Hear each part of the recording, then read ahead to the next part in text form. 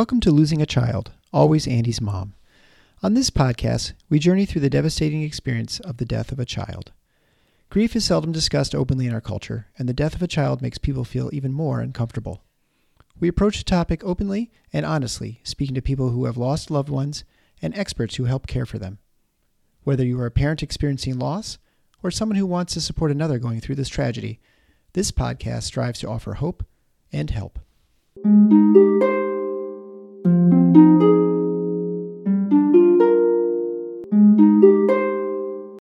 Welcome to episode 159 of Losing a Child, Always Andy's Mom. I'm Marcy Larson, Andy's mom. I love when I get to speak with people who are truly passionate. And today, Jenny, Sam's mom, is an extremely passionate woman. She contacted me a few weeks ago and comes from Australia. She noticed that, first of all, when her son Sam was diagnosed with cancer, people began to treat her differently. And then after Sam died, it continued. In fact, she almost feels like she's avoided at times. Initially, it made her almost want to just get out of society altogether, maybe leave Australia, move somewhere else where grief wasn't such a taboo subject. But then something changed for Jenny, and she began to have a fire within her, really, to work on changing society and changing how society feels about grieving parents, making it possible for us to live without having to feel almost ashamed for our feelings and our grief when we're around other people, because that's what can happen. You can start to feel like, I better not talk about anything because it'll make them uncomfortable. And if I make them uncomfortable, then they won't want to spend time with me. These thoughts start going through your head, but really we need to change other people. So we don't need to be so scared to just be true, to be our true selves. So I really love talking to Jenny, and I know you will too.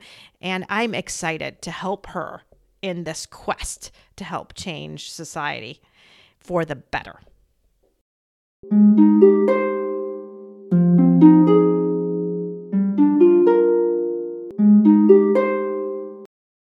Thank you so much to my guest, Jenny, for coming on the Always Andy's Mom podcast today. Hello, how are you, Marcy? Oh, I am good. Thank you, Jenny. And Jenny comes to me from the other side of the world. So we are meeting now when her daughter is at school and when my kids have just gone up to bed. So that we are really far apart in time, but it's exciting to get to know a friend from so far away. So coming from Australia today. Thank you, Marcy. Thank you again, like all the beautiful people before me that have spoken to you. I can't appreciate the opportunity enough to speak and connect in people's heads by text or anything like that, but to actually get a discussion going. So thanks heaps for this. Absolutely. Yeah, you wrote to me just a little while ago now, and I was just so excited by what you were doing. I just knew I had to have you on the show because you really are kind of taking grief head on, I would say, and trying to help change some attitudes among kind of society at large, really. I think the whole thing is I want to turn the mirror on society and how they impact our grief. Everyone, each of our paths are so individual because it's the love between ourselves and our children, and that I completely acknowledge. But every single day, we are impacted by our own thoughts, by what other people say or do to us, by our relationships with other people who don't understand. And that's the fundamental problem, is that nobody understands. We've got a few fundamental problems. No one understands, which we get because you do have to actually go through this. But also too, there are, and I'm just going to call it because it's the world we live in now, people don't care enough.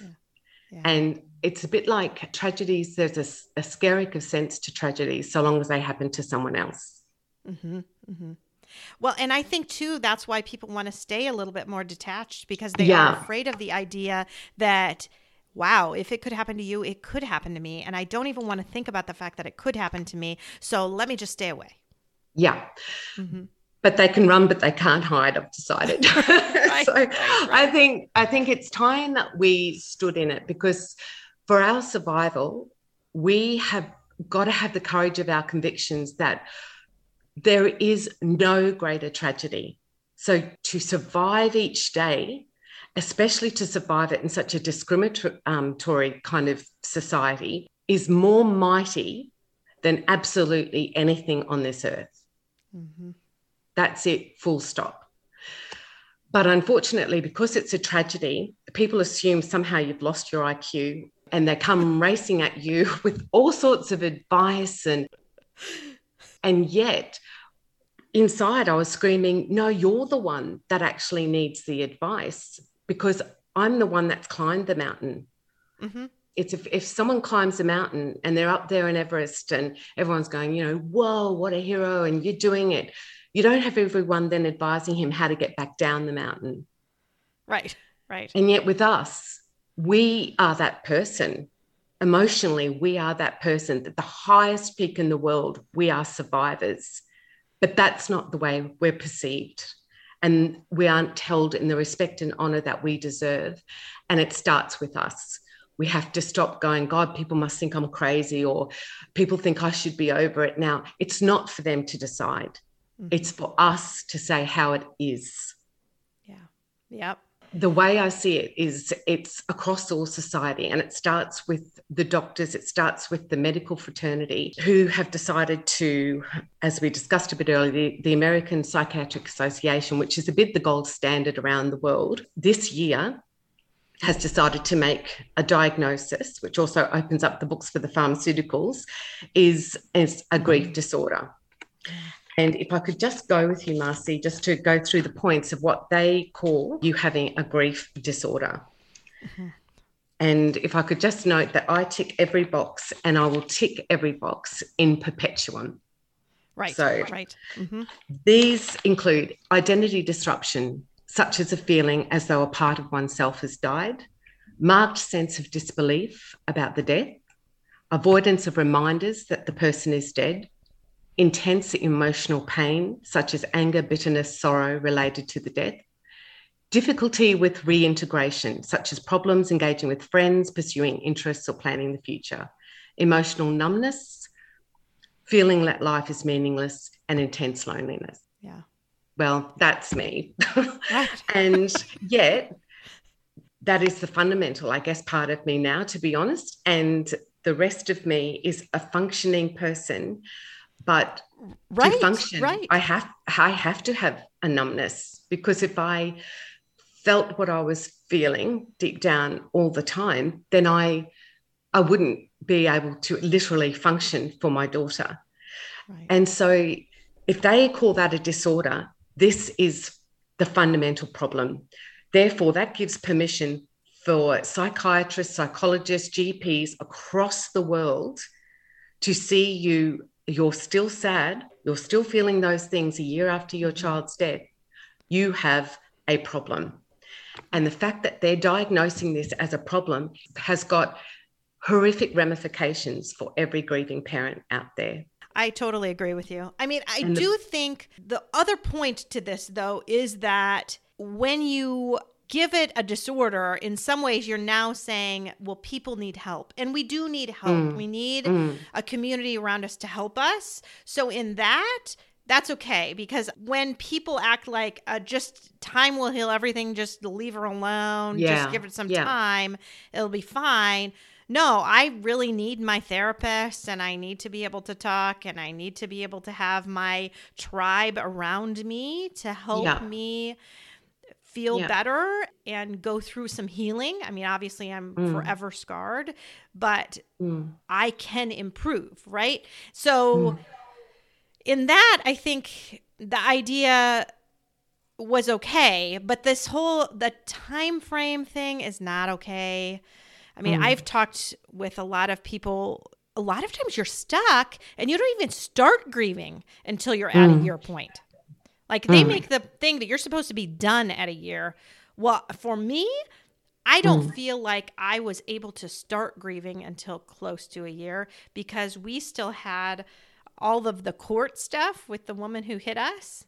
That ended 10 and a half months after the accident. I needed that to be done before I could even start to try to grieve, really, because I was stuck until then. And a lot of people are stuck for various reasons for a long period of time before they can really start actively grieving.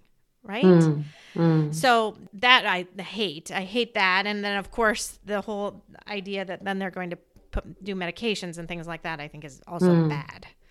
Right. I think it's about educating again how someone sits down in front of you and they say they are really struggling with their grief. They are really struggling to function, to get there. It's about educating the GPs and knowing that basically, you know what, people already have it in them. They already know, but they need someone to believe in them. They simply need that someone to say, you know what, I got your back. Yeah. I got your back because you've got this. This is the love you have for your child. And that's what my GP said. And he was the GP that I used to work with. And he said, Jen, he said, I knew you before. He said, I know the love that you have for your son. And he said, it's my turn to look after you now. And I have got you. Everything that you say, everything that you feel is so valid. And I'm in honor of you and I have got you. Yeah. And I remember thinking, you know, Andy died in August. By October, you know, all my friends are like, you've got to go to your doctor. Yeah. You know, I'm not sleeping. All this normal stuff. Normal. Yeah. Everything's normal. But I have everyone telling me you need to go see your doctor because they need to do something because clearly I'm broken and I need to be fixed. And I love the fact that I went to my doctor and she said, you're grieving. It's normal. Yeah, that's it. I could give you a pill, but it doesn't matter. It's not going to change what you're going through. Yeah. This is normal grief. And I think it helped because her nurse that she has was a grieving mom, actually. Yeah. And that's the thing. I really feel for the people that go to their doctors and come away feeling a million times, if it's possible, worse. And there are them out there. And I think we've got to be part of the education, not some association who I'm sure the director has not lost their child. Right. It's too much. I've wished so long for like a feeling simulator, for them just to walk through like a simulator, even just for 1 minute, just to feel it, because it's the feeling of it that we try so hard to articulate and we always fall short. Because there are no words, and sometimes it's best left there. It's the feeling. It's like I did a slideshow for a charity here, and it was the music. And as someone said, you gave the music meaning with what you were saying, which was how to deal with, I hate to use the word terminally ill child in their approach, because, you know, you could go down a million labyrinths here, but this is where I had other issues where people were wanting me to understand he was going to die. And as far as I'm concerned, we were fighting for his life and he was fighting for his life every second. And he didn't lose his battle because it wasn't a battle to be had, suggesting that you didn't try hard enough or whatever. There was no battle. It was he lived his life with this. And he was the same person as he approached that the way he would anything else. And he really wanted people to see him. You know, that you're getting a diagnosis and the next minute there's a mad clown coming in the hospital and it's like some kind of traumatic pantomime. You're just thinking, what? And then you're getting all these organisations. And I just turned my back on everything. I guess it's because you don't want it to belong to you, good or bad. Right. You know, we can come and make his last wishes come true. Don't you talk about last wishes with me. We just want our life back. That's the Holy Grail. Don't try and distract us with everything that means nothing to us, you know. So anyway. You know, I actually want to take a step back because what I like to do is have you talk about Sam, because I want to have you talk about him as a kid and just to get to know him a little bit. So I think this would be a good time to do that. Yeah, well, he's the love of my life. We had him when I was 38. So he, I guess, is really my inner flame. Everything about him, we got each other on every level, if you know what I mean. Our whole approach to life. He was a big picture kind of boy. You couldn't upset him in terms of something going wrong. Okay. He never actually whinged about anything. Even with his brain tumor, he went camping with his father. You know, the massive storm, these tropical storms that we have up here.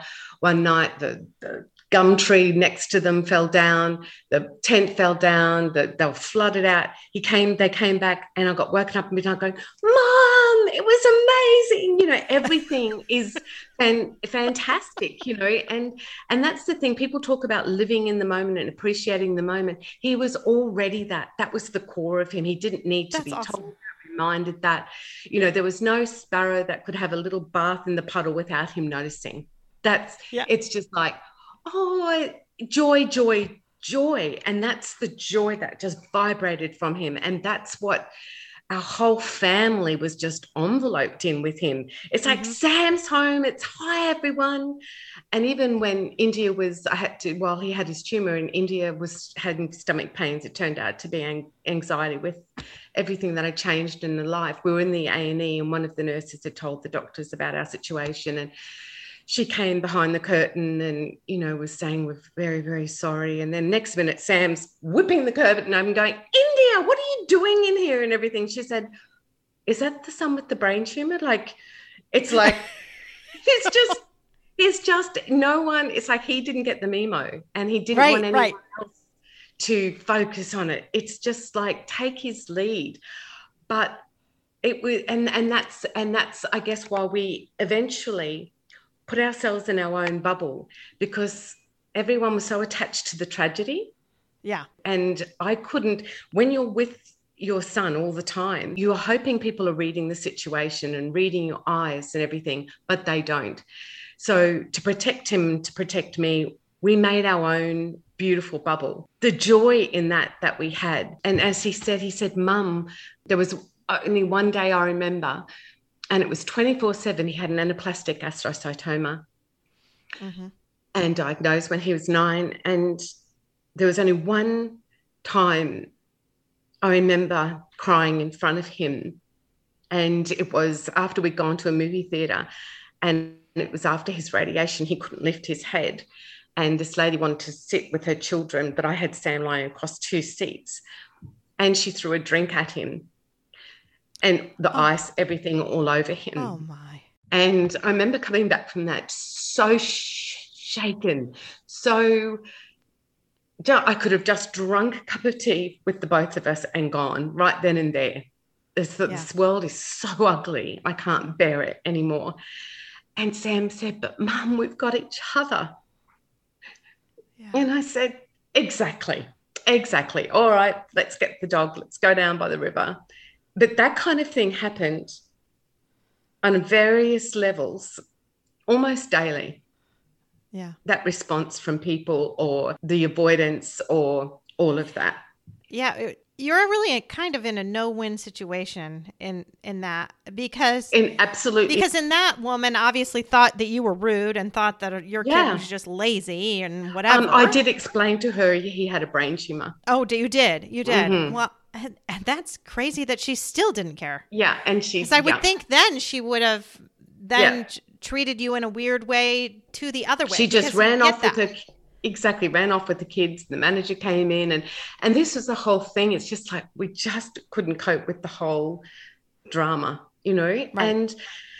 And it's the most horrific nightmare, because also too his intracranial pressure was something I had to watch all the time. So you're there trying to go, yeah, isn't life great? But inside you're just terrified the whole time if anything compromised him.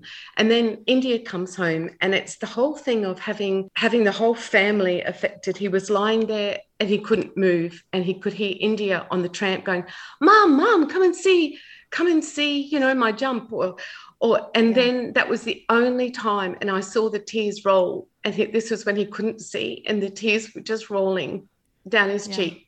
He just wanted to go down and jump with India. So it was another cruel aspect. Here she is. Here, look, Sam, look what you could be doing. Remember what we used to do. Not that she was saying that, but all of that's there. So my whole family just being ripped apart. Right. Over such a long period of time. And yet I'm grateful for every second of that. Yeah. But it is hard. And it's hard to be that family. I mean, oh God. I lost Andy obviously suddenly in a car accident. But when I was in high school, my mother was dying of cancer. And both of my parents had cancer when I was in high school, actually. So they both went through treatments, chemo, radiation, everything when I was in high school. And then my mom eventually died when I was in college. But I was always the kid whose parents had cancer. Yes. Right? You were defined by this. I was always that. Like, I was always one of those people. And I so didn't want my kids to be that. Yeah. Like, because that was me. That was my label as the kid whose parents had cancer. And I thought, I don't want my kids to have a label. And then Andy died. Yeah. And now they're the kids whose brother died. Exactly. And the thing is, you grow up with families like that. You grow up with, and when you think of it happening to another family, I do remember they were the poor, tragic family. Right. And you think, no, I don't want to be seen as that. People will see you the way they see you. And there's not a lot, I know. We can't change what they do, but we can change how we project ourselves, I guess. Yeah. And Sam, like I say, he simply loved life. If Sam loved you, he loved you 100%. Mm-hmm. Heart on sleeve, he's just vibrating with joy. Yeah. He was very intelligent and he was very soulful and he was very good at reading people, which showed he had so much empathy. Mm-hmm. And his loyalty to me was something I have never experienced before he came along. And I guess I want to, in terms of we think of how we live our life to honour him, truth. He was about truth, was the core of who he is. He would go, Mum, why are they saying it like that? Because it's like this, you know what I mean? And I go, yeah, we're so used to editing ourselves for whatever reason, for what that people believe will expose their vulnerability, what other people think of us, or we want to fit the narrative, or for whatever reason. And for him now, I live truth. Mm-hmm. And that is exactly what I'd love to reach out to everyone today, is we've got the power to empower ourselves in how we are perceived. And unfortunately, it's like being patted on the head, you poor kind of grieving mother. And like I said, that there are the people in this world who do care and don't know what to do. And then they're the ones who genuinely don't care. Well, the ones who genuinely don't care and are that self-absorbed and superficial, we have to leave to one side.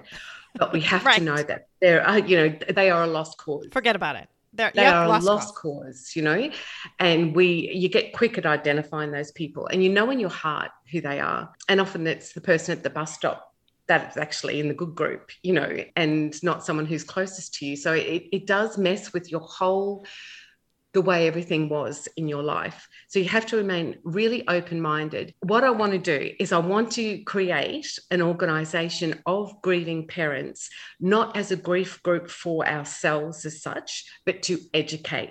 Because where there is misunderstanding, there is huge opportunity to educate. Yeah.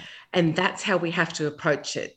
It's like, you must want to support us, so we're going to give you the best tools on how we must be supported. And the wiseness that you can learn from us. When you endure a tragedy like this, it's like almost like you're taken to the end of your life. It's like you're that 80-year-old Buddhist on the top of the mountain. It's like there's so much you get now that is fundamentally a core of you that you can only achieve if you go through this tragedy. And that's what makes our knowledge and our wiseness absolute gold, because you can only acquire it this way, this tragic way. And there is so much that can be gained from what we can give the world, rather than being put in the tragic corner. And I'm shocked, honestly, by the number of people who will write in who are not actually bereaved parents, but their best friend lost their child, or maybe they're a grandparent, or they're an aunt, or they're somebody, and they have no clue what to do. Exactly. So they find the podcast and they start listening to try to get a little bit of help. And I mean, I really admire those people. That's amazing. Yeah. And a lot of times they'll say, I've tried to get my sister, I've tried to get my friend to listen, and they won't listen because it's too painful and they won't listen. And I hope that they do eventually, because I do think it can be healing. But I'm glad that it can be helpful for people on the outside who aren't experiencing, just to get a window in. Absolutely. It almost needs a bit like, and this is probably a poor analogy, but Alcoholics Anonymous has Al-Anon or something like, the group there that is for the family of the alcoholic. Right. So you need someone like, it's a bit like we're in the trauma, and we're in trauma for such a long period. Well, it's always like a buzzing in the background, the trauma. But in that time, we were so busy trying to save his life, we couldn't deal with the fact that other people couldn't deal with us in our stress and our grief. We couldn't be educating them at the same time as trying to save our son's life and save ourselves. Right. And this is where an organisation where it's not a psychologist, it's not a psychiatrist, it's the voices and the very sane, intelligent voices of grieving parents. Right. And the very valid, genuine voices that talk about everything to the detail. And I think a lot of family come from the point of, but we mean well, we meant well, and she can't see that. But it's like parents who feed bread to the ducks with their kids. They mean well, but it's bad for the ducks. Yeah, right. You know what I mean? We've got to see, it's not that we don't think they mean well, but everyone's just like firing shots and just missing the target completely and just causing so much pain in the process. What I do love is when someone acknowledges that. I recently had somebody that said something, and then she said, I don't know if that was the right thing to say. I just don't know what to say. Yeah. But I thought I would say something. And what was nice about her acknowledging that is that she was then open for me to say, it wasn't quite the right thing to say. Absolutely. And this would have been better. So I gave her what would have been a better thing to say. And she really, really appreciated the fact that I kind of corrected her, but totally appreciated where she was coming from, appreciated the what she was trying to do, but kind of tweaked it a little bit to a way that would help. And hopefully if she's in this situation again, she will remember that and, use different words, right? Exactly. Well, it's that voice into an organization because we are more valid in numbers. Mm-hmm. It's well, and if you had an organization and that was big enough and well known enough, then maybe people would go to that in time of crisis. They'd be like, what did those people say? Exactly, because right? I find the ones that say they do that kind of thing again miss the mark because it's not run by grieving parents. Grieving parents run grief groups, but this is about, like I say, what we know about mental health now, bringing it out of the darkness and into the community is something that I want to do with parental grief. So we're not left going to the shopping centre having people avoid us. Because they do. They do. It's honestly, it's extraordinary, and we've all had it. And it's like, God, our peripheral vision is so good. And it's like, God, don't you think I know you know what I mean? What's really funny is I just had this revelation yesterday. I was thinking about my patient panel that I see at the office because I left pediatrics. I left practice for a full year. And a lot of my patients then found other doctors in the office. And I would say the majority of them, when I came back to me. And I became their pediatrician again. But several didn't. And it just hit me yesterday, which I don't know why it would take me 3 years to have this realization. But I thought, wow, some of them probably never came back to me because they don't want to look at me in that same way again. And they're always going to be thinking about me being a grieving mom. Yeah.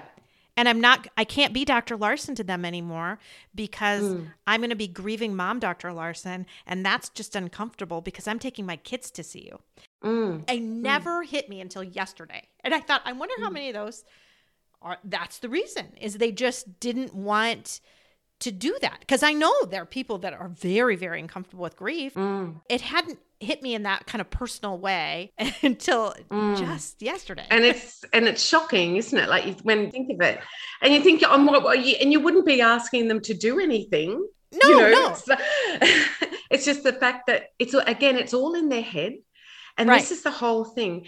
And maybe discrimination's a strong word, but when you are avoided because of your color, that's you're racist. You know what I mean? Like but being avoided in the supermarket has that same feeling. It's like, I'm a good person here. Right. I had a really bad thing happen, but that doesn't mean I'm contagious. I didn't commit a crime. Being a bereaved mom is not contagious. Exactly. And it's like, I'm a good person and I'm mighty for my survival. Yet it's like cooey. Right. Like, where is everyone? And it's how to get rid of a crowd quickly. And you can get rid of a crowd quickly, can't you? And it is eventually, it just chips away at you. And like you say, on a good day, you can deflect it. You can be like the Wonder Woman thing and just kind of deflect it off. And then there are other days you absorb it so much, you're on the floor in pain, and I think we see mothers who are out there starting foundations and doing this. And also too, that can be a flip side to that. People compare you to that person. Why don't you go out and, start a foundation or do this? And I said, that person is also on the floor crying and trying to breathe other days. Don't think that there is just one corner. That's it. Yep. This is the new path I'm on, because it's like a tide. It comes up, you get pulled back, you go up, you get pulled back.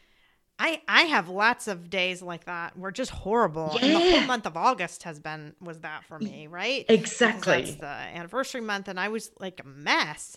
But yet everybody thinks because I have this podcast that I'm like all together. Exactly. I created this organization. I do this podcast every week. Like, you're way stronger than me. And nope, I'm really not. It's a bit like mothers groups when you have babies. Oh, you're amazing. Your baby's all dressed so beautifully and your house is so immaculate and whatever, like it's the same. We've got to be very careful in how we support each other.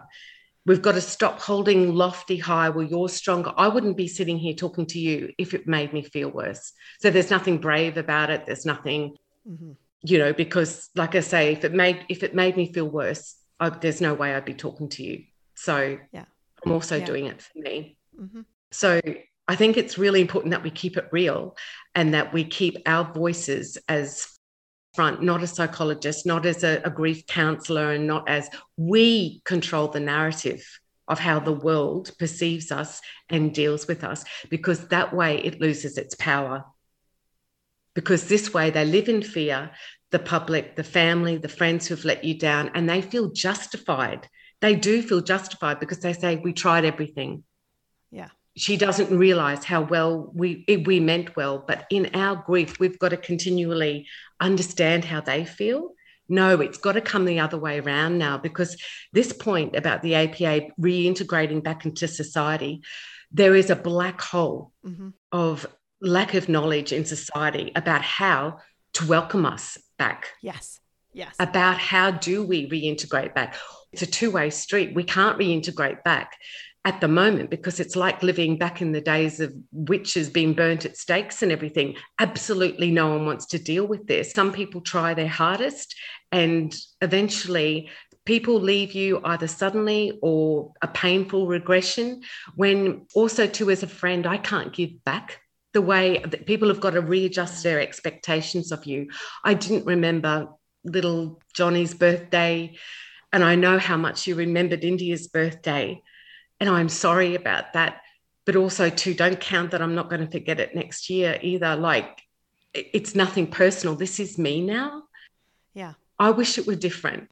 But this is, I guess, the symptoms of a grieving mother. This is the characteristics of a grieving mother. Because when you're in survival mode a lot, your mind is all about, wow, I got through this whole day. The family's intact. I made some degree of sense to people. I have achieved this in work. I feel emotionally intact. That's such a huge achievement every day. People see you and they don't realize how it's just like walking through wet cement. Yeah. And I use the analogy of if you were told you couldn't walk again, if you were in a wheelchair, people aren't saying in 5 years' time, well, come on, look, be positive and start looking to the future and get, that'll get you up and walking again. Right. Our heart is broken. It's broken. So it doesn't mean we can't live a meaningful life. It doesn't mean that we can't function. It doesn't mean that we can't do more. If anything, we've got even more to contribute to society now. Right. And that's what the lesson that society needs to learn. We need to stand in that courage of conviction and say, our heart is broken. You can't see it. But like a paraplegic can't walk again, I can't be that person again. Right. I'm not going to be the same. I'm not. It's not going to. It's not. So I'm getting to know myself in the process of you getting to know me too. Right. And I'm not the same as I used to be, and I'm not going to be. No. And if you put yourself under that pressure, it's only you who's going to suffer, and your children and your family that are going to suffer. You have to cut yourself some slack at the same time as others have got to adjust their expectations. So this is where I say it's a two-way street. If we had the understanding of people, I feel like it's all impossible until it's done. Mm-hmm. And like I say, apathy, we are as responsible for what we don't do as to what we do. So if this is a problem, if we feel people who misunderstand us is a problem, if it impacts our relationships with people, then we have to do something about it. And it's not going to happen until grieving parents take control, unite, and do something about it. Well, and you've talked about how friendships and friends, people end up falling away, right? Yeah. People that you thought wouldn't. I mean, I can think of people in my life that I never thought would kind of fall away. Exactly. The other piece really, and I think you touched on this a little bit even before we started recording, is family. Because your family can't really totally fall away because they're your family and they're still your family. But, when you are not the same person, there are certain family members that don't really handle that well. They don't. They absolutely don't. And relationships are just not the same. I really only have a handful of my family members that I still communicate with on a regular basis. In a really a meaningful way. In a meaningful way. Yeah, in a meaningful way. Not in a, you've ticked that box. Right. I tick the boxes on several people. Yeah. But it's the meaningfulness. There are only a few that I feel like I can really talk to about my grief and my real feelings and what's going on. And that's a lot. The other ones, I just have to keep it so superficial because they don't want to go there. And I don't want to go there with them because I'll just be mad then. And they see you as still being there as your fault and your problem. Right. And I think about my own dad this way because, I know that he talks about me to every other member of my family on how bad I'm doing and screwed up I am. But I can't talk to him about it because he thinks I shouldn't be thinking about it. Yeah. I had the same. My father only recently passed. He's a doctor, and he was a bit, I guess. It hurts so much. He was the doctor of the old school. If you wanted to die at home, he'd set his alarm every 2 hours to make sure he went over and, he saw 4 generations of family. He spent a year in Antarctica on the Australian base down there, spent a year as a flying doctor. He was for the people. And when he rang me I rang him for Father's Day, but I instinctively kept him at a distance because I knew I was seen as the sentimental one of the family. Come on, everybody, big wig, the guinea pig has died. We've got to have a funeral, and everyone be like, oh God, another guinea pig's died. Now we've got to have, Jenny wants us all to cry over the guinea pig, and it's not that, but I could see that old stuff coming back. I could see that, oh, Jenny's going to go under. If we give her 1 inch, if we let her, she's going to go right under. And it's that whole lack of belief in me, that whole undermining the love that I have for my son and who I am to have even got this far. I needed Dad to believe in me. Yeah. I needed him to say, like what my GP said, I've got you. Yeah. And I needed my dad to let me be sad.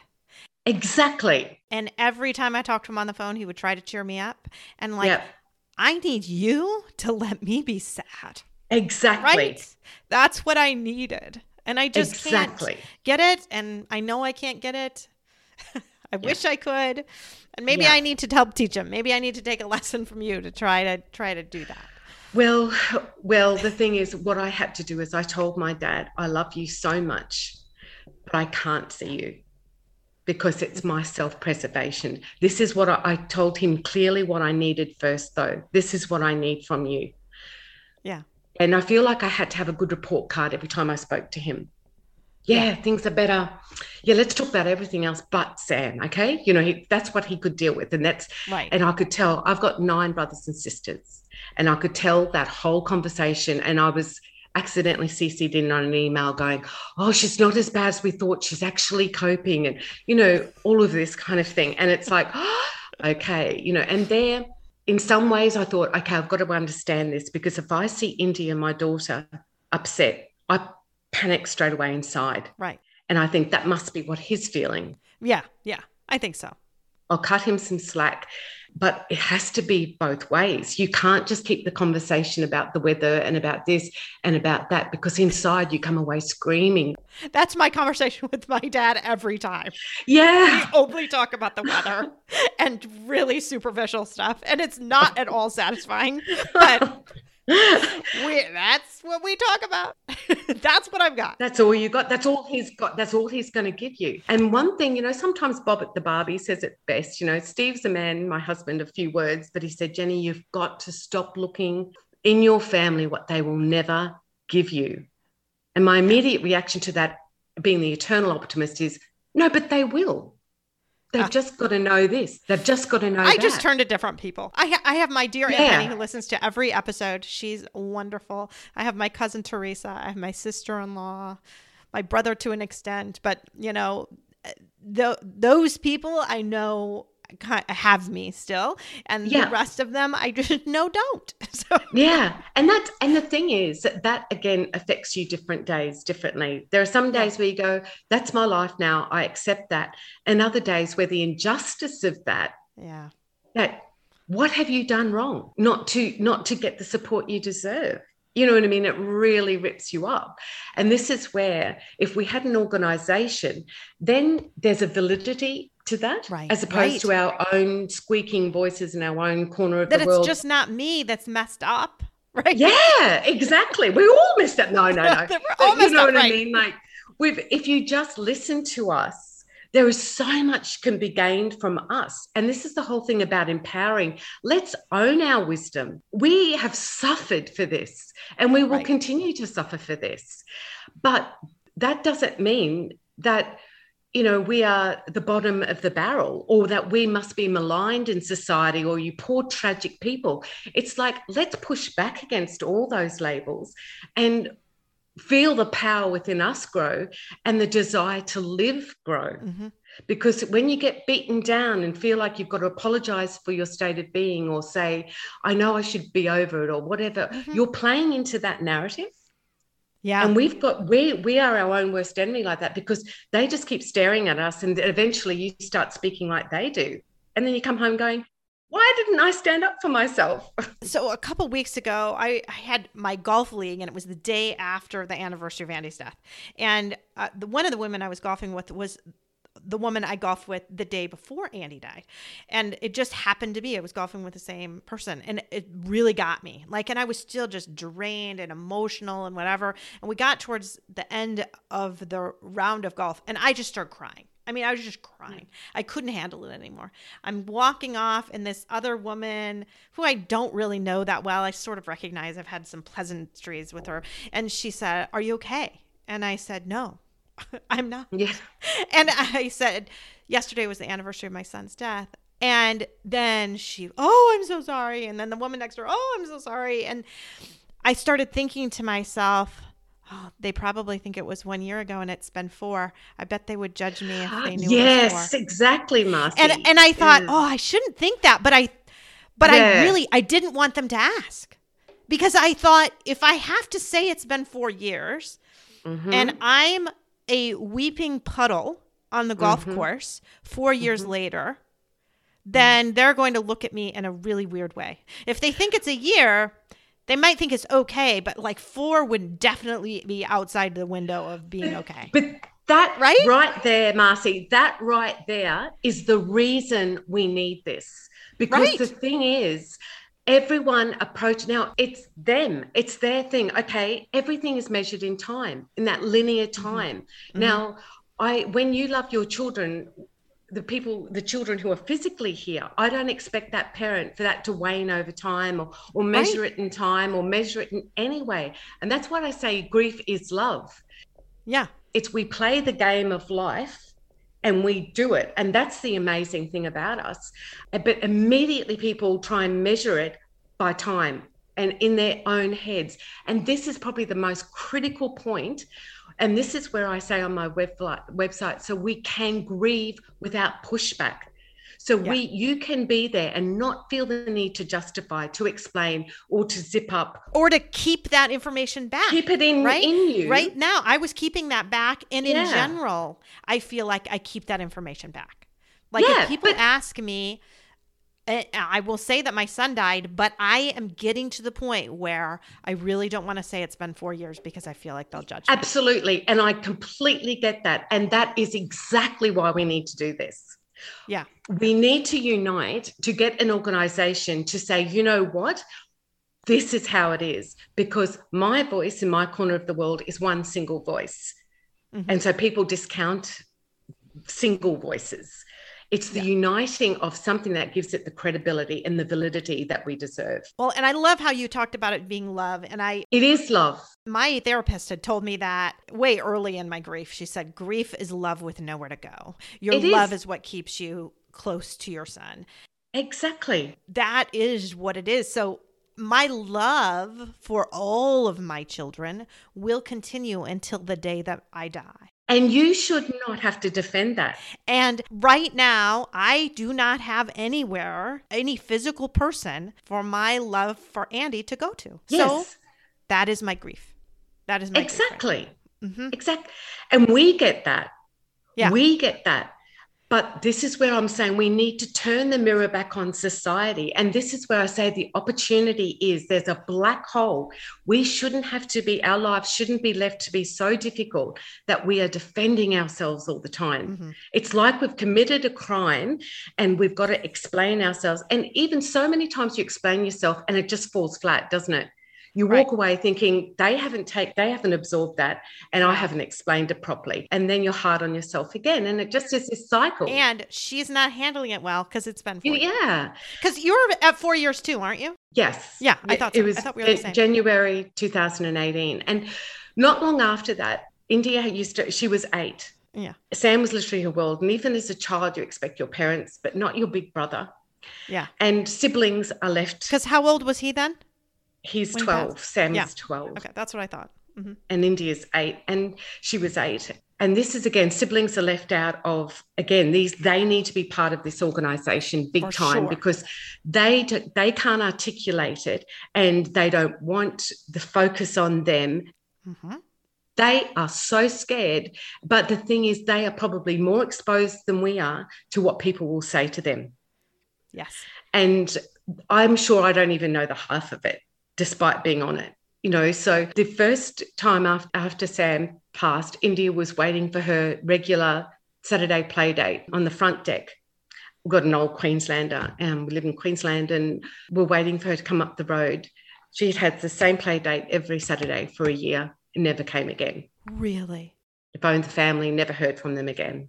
they were looking back, they're a very social climbing family. It's like, this isn't part of our, but explaining that to India then. So she has had the abandonment of people, the abandonment of family that abandon you when you have a tragedy. Well, and I'm sure those parents were thinking, I don't want my daughter to be sad. Yeah, that's exactly right. Send her, she's in India's just going to be sad, which is exactly not totally the case, right? I mean, kids grieve and they have times to grieve and then they go out and play. I mean, the day after Andy died, his cousins came over and they were out in the neighborhood riding their bikes. Yeah. They weren't just sitting in the house crying. Yeah. I mean, they had times when they were crying, but they also went out and rode their bikes. Essentially, kids need the light. Yeah. We all need the light, but they need the light. And I didn't. And you can't give it to them. Exactly. And this is the thing. That's what was in this woman's head, this mother's head. And this is the whole thing. It's not just a one-off. These things get repeated at varying levels, at varying times of our lives, all the time. And I just want to have an organization there to say, you know what? Go there. Yeah. And this is how it is, rather than me trying to explain it to you, because all you're thinking of is how you're going to get out of the situation. You know what I mean? And just think that play date, that would have been so amazing for her to have that break. She was in her little fairy dress. She had she'd done all these things for the fairy garden that she was hoping to make with her friend. And I'm thinking, what was the mother thinking was going to happen? I mean, this is what I talk about discrimination. This is what I talk about. You can't diminish what that does to a child, to a sibling, and turn her world even more. I actually took her out of school for a year and homeschooled India. And that was the best thing I ever did. And she's back now at another school. She's got a group of friends, she's doing straight A's. But more than anything, she believes in herself. And that's the whole thing. If you've got your self-worth, the world is your oyster. Everything else, I took a homeschool because I thought, this is before COVID, all that can just catch itself up. We need to soothe. We need to stop the hemorrhage. Right. And she would have been just labeled. Oh. Like as my kids are labeled. Exactly. My kids are definitely labeled. Especially my daughter, for sure. She was the one whose brother died. It's so wrong. You know what's funny is a few months, well, maybe it may have even been close to a year after Andy died, we were at a gym, doing a workout, and there was the trainer that I was with said, "Oh, that kid over there, he's from your daughter's school." And he called over to him and said, "Oh, do you know Catherine Larson?" And his response back was, "Oh, is she the one whose brother?" And then he cut him off. But I was like, shoot, that is all she's known for. That. It was just awful, right? Awful. And he cut him off because she was right there, which he didn't realize she was right there. But it was that's not what you want. And that's what she would have had, which is good that you just pulled her out. And this is what we should stand up for. We've got to say, this isn't, just because this happens everywhere doesn't make it okay, because we are suffering enough. We've got enough to deal with for the rest of our lives. To deal with the society and how society treats us is not on, and we have to stand in that. I actually went to Asia because I was so disillusioned 6 months after Sam. I'd never been to Bali. I thought it's going to be too touristy, but that's all we've got at the moment. With India, I don't want to culture shock her too much. But what I was scouting for was to live somewhere else, because I thought I'm done with the Western society and how they deal with this, and being labelled like this, and feeling I have to be more than what I am so they don't view us like this. And so we went over there, and I was trying to decrease her trauma, thinking maybe if we just live in a village somewhere. The way I used to remember going through Asia and India was, you couldn't go between one palm tree and the next, and everyone was like, "Hello, madam," and running and giving you a hug and everything. It's different now because everyone's on their phones. So, but we went over there, and the second night we were there was an earthquake. It was 7 on the Richter scale in Lombok. Oh, wow. And the 500 died that night, and we were caught in the middle of it. And I'd never been in an earthquake before. And I had India, it was all like in slow motion, but at the same time as trying to save India, I also felt, of course, we can't live one more day without Sam. Of course, this makes so much sense. So all these things are going through your mind. But I was like, we had the scaffolding that was coming down. So India was in the middle. So I pulled her over, and we fell on the beach. And then it was like a turtle on the beach. I had her, and I was flat on the sand trying to move out from under the scaffold. And we ran back to the villa, and the second one happened. And it was just, I knew what it was an earthquake from the start, so it seemed to go for longer. And then the tsunami warning came. Yeah. And I put India in my arms. We raced out. The car horns were just beeping everywhere. It was just a standstill. There was nowhere to go. So we raced back to the villa. And then I said to Steve, this is it. We have to accept this is it now. But of course, men being men, they want to know the pitch of the roof's like this, and they don't make them any higher than palm trees there anyway because of the earthquakes. He goes, no, we've got to get India up on the roof. And I said, it doesn't matter whether we get on the roof, the tsunami is going to be bigger than that. And he goes, you're not thinking straight. We've got to save India. And I just closed the door. I said, Steve, just leave us. And we went to sleep. And then 3 hours later, the tsunami warning lifted. He woke me up and said, and then we went into emergency accommodation after that. But that's how desperate I was. And unfortunately, I've traumatized it with an earthquake on top of everything. But even like that's a more tangible, that was nothing in comparison. You know what I mean? Right. But that's how desperate I was to look for warmth and understanding that I was where I couldn't get from my own society. So that's why I'd love to create this organization. Yeah. I've got Maverick Grief is the website. Well, I was just going to have you say the website. Yeah. What's the website again? It's Maverick Grief, and it's after Sam loved Top Gun. I fast forwarded, the parts that weren't, child friendly. But he loved Top Gun for years, and he wanted to be a pilot.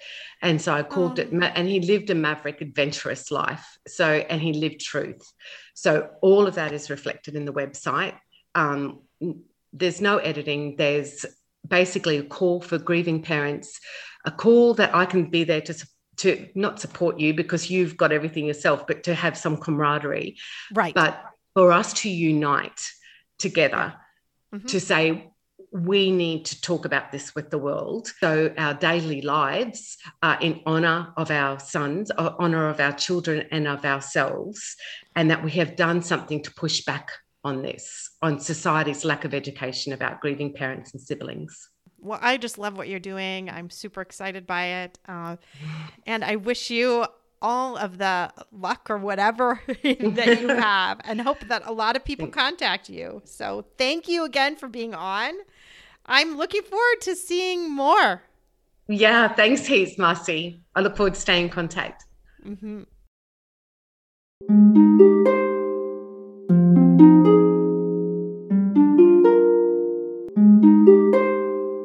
Thanks for listening. If you found this helpful or would like to support the podcast, please leave a 5-star rating and comment. To help financially, you can text Andy's Mom to the number 53555 or visit the donate page on andysmom.com. Your donations are secure and tax deductible, and we are now able to accept Venmo, PayPal, and Apple Pay. Always Andy's Mom is a registered 501c3 organization and can receive donations through smile.amazon.com, Thrivent Financial, and Benevity, amongst others. Marcy loves hearing from listeners. Please feel free to reach out to her via email at marcy@andysmom.com. Also, be sure to sign up for the email list to receive weekly updates as well as pictures of all of Marcy's guests and their children. Together, let's work to inspire hope, one day at a time.